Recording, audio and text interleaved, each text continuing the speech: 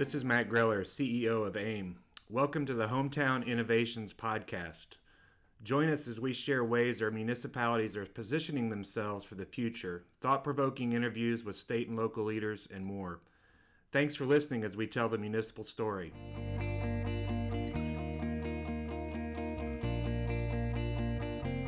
Welcome to this episode of AIM's Hometown Innovations Podcast.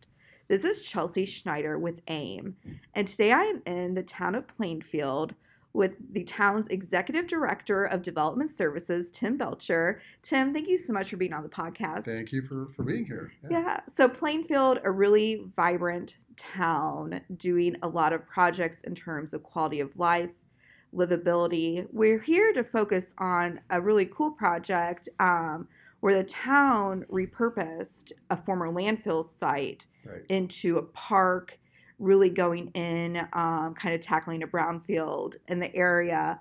So Tim, let's start off with, kind of giving me an overview of what the project was. Okay, yeah. Basically, the formerly called Shouse landfill existed in abutting the town of Plainfield, about a 13-acre site just on the west side of Whitelet Creek, and sort of the Whitelet Creek is a major creek through the town of Plainfield and part of our sort of amenities of the town that people enjoy. But the landfill had been in private ownership for many years. I think it closed in 78 or something like that, the best records we could find, and had been abandoned and left unclosed. It was essentially becoming very overgrown and potentially a nuisance. We even had some problems with the creek itself going up into the landfill, cutting the side of the landfill, trash getting into the stream. And again, these were things that were happening sort of to us because the land wasn't the town's, and the land wasn't even in the town at the time. So that's basically how the town got involved. There were investments being made in that area of the town. There were new subdivisions, really nice single-family homes going in around this area, around this 13-acre site. The town was investing and had invested in a new, the Richard A. Carlucci Rec and Aquatic Center, a $25 million investment. Matter of fact, we were looking at our second major investment, which was a Leisure River that was going to be added to that first investment. And it was becoming so popular that essentially this 13 acres existed roughly across the street from where this rec center was at, and all these nice subdivisions were at. So the town leadership basically said, take a look at this. What can we do? Is there anything that the town can do to try to make this, I guess, these lemons into lemonade kind of thing? Basically is what we were trying to do. So describe to me what the land looks like now. Right now, it's what I consider really a beautiful, quiet park. It sits along the creek. It has a half-mile paved trail. It has three really nice structures on it, where sort of the finishing touches, a nice restroom and shelter facility, a parking lot that supports both the park and the rec center across the street, some shade structures that are, say, 20 to 30 feet above the stream that you can sit at in the summertime and just have shade and look over the Whitelet Creek, which is really beautiful, that section. And again, it's mainly prairie grasses along the side slopes, because if you can imagine, this is like a hill in the middle of an area that's sort of odd because there's mounds of trash. And so the side slopes are these, what we hope many times to have wildflowers and prairie grasses, things like that. And then the center part, probably 10 of the 13 acres, is just turf grass. But so it has everything you would like in a sort of a quiet park area. It's not a high active park, but the contrast, they're sitting next to the rec center. For a family who may be enjoying the rec center and wants to go have a picnic, they can just walk over there and have a picnic and calm down for a little while, and then go back to the rec center or something if they want. So it sits really in a very nice setting, and it has a lot of nice amenities on top right now. So when I travel to different cities and towns, brownfields and what to do with those sorts of properties is a really prominent issue. Describe to me the process of really going in there, to this property and transforming it into this great amenity. Yeah, the first thing was making the decision, do we want to do it at all? And that's the biggest decision, I think, for our leadership. I really respect them, this council, former councils, and town managers, that they believe that it was worth doing something rather than not doing something. And leadership is hard sometimes, right? To take on a big problem that really you didn't create. but it's affecting your community and isn't going to get better. Nobody is going to solve the problem sometimes other than the local leadership. And so basically they challenged the staff, said, "What's the vision here? What are you telling us we could do with this?" And so our job was to try to put that down on paper. So we got some good help from some landscape architects and people who could show us, well, what could we do here? And I'd advise anybody getting good technical advice about the what you're getting yourself into, because it is very, very serious and risky to take on a problem like this. But the process was basically find out what it is that we had there, what is our best estimate of what it could be from a vision standpoint to benefit the community, and then the much harder part was what would this really cost? What would it take to convert it? And some of the things on top are the easier things to estimate a cost. The hardest part is obviously what do you do with this trash, and what is under all this growth and overgrowth, as you can imagine, that existed on the site before we started. Some of the trash was on top of the ground, some was under the ground. So that takes some professional expertise, and we got people who knew a lot about those kind of things to help advise us as we went into it. But really, I think it started with the vision. The towns, like you said, the quality of life is really important, and so the idea of our trail system, linear parks, had already been created, and so we saw this as like it's so incompatible with what we're doing and who we are. So I think the leadership just said, well, let's just take this on. It's a big problem. Let's take it on. So we're kind of in a transition, right? We have a lot of new municipal leaders coming in, leading their cities for the first time.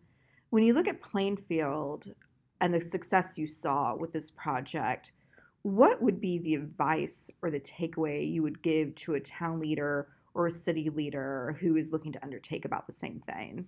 I think that without the help of the state, the folks at IDEM and the Brownfield section, and we were able to essentially put together a multifaceted funding mechanism, right? And if you go and talk to those folks, there are a lot of creative people at the state, and both in the finance authority, there's several departments down there that helped us.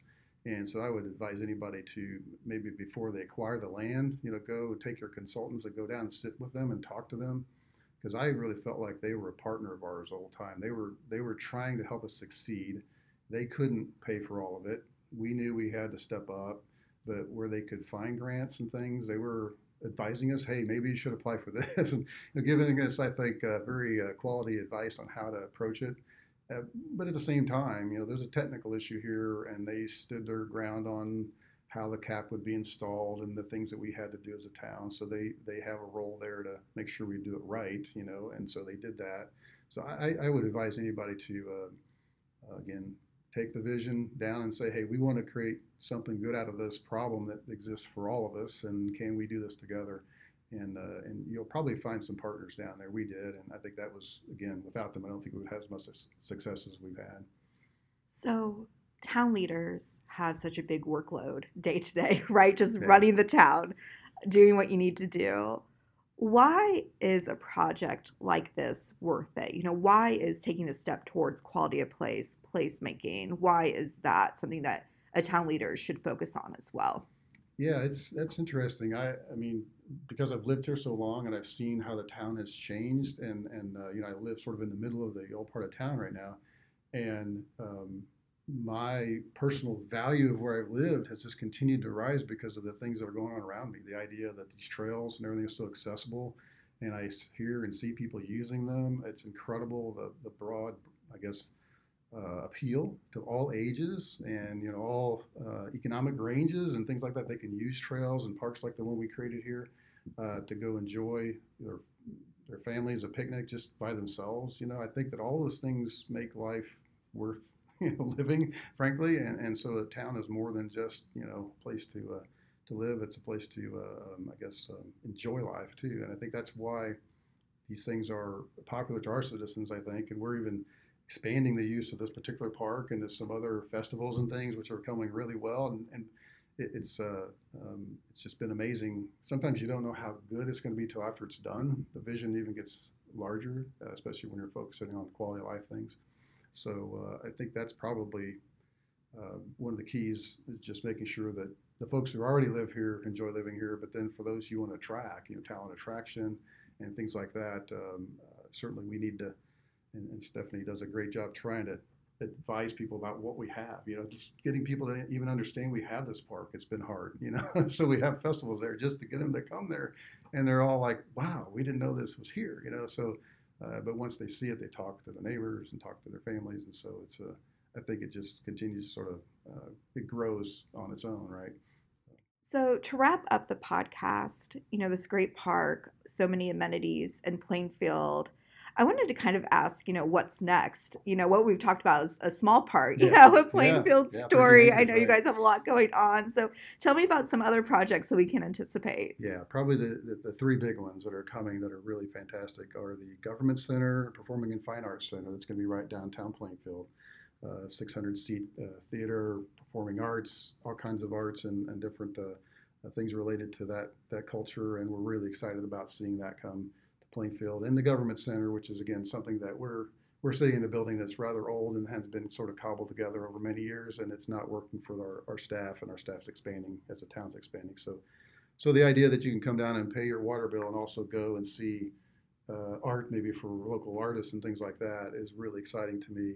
So that's a really exciting project coming up, probably beginning in this year. The parking structure that we needed to support that's finishing up, and it's going on right across the street from us right now. So that's almost complete, probably by March or April, maybe May. It would be up and running. So the second project is really exciting is Made at Plainfield.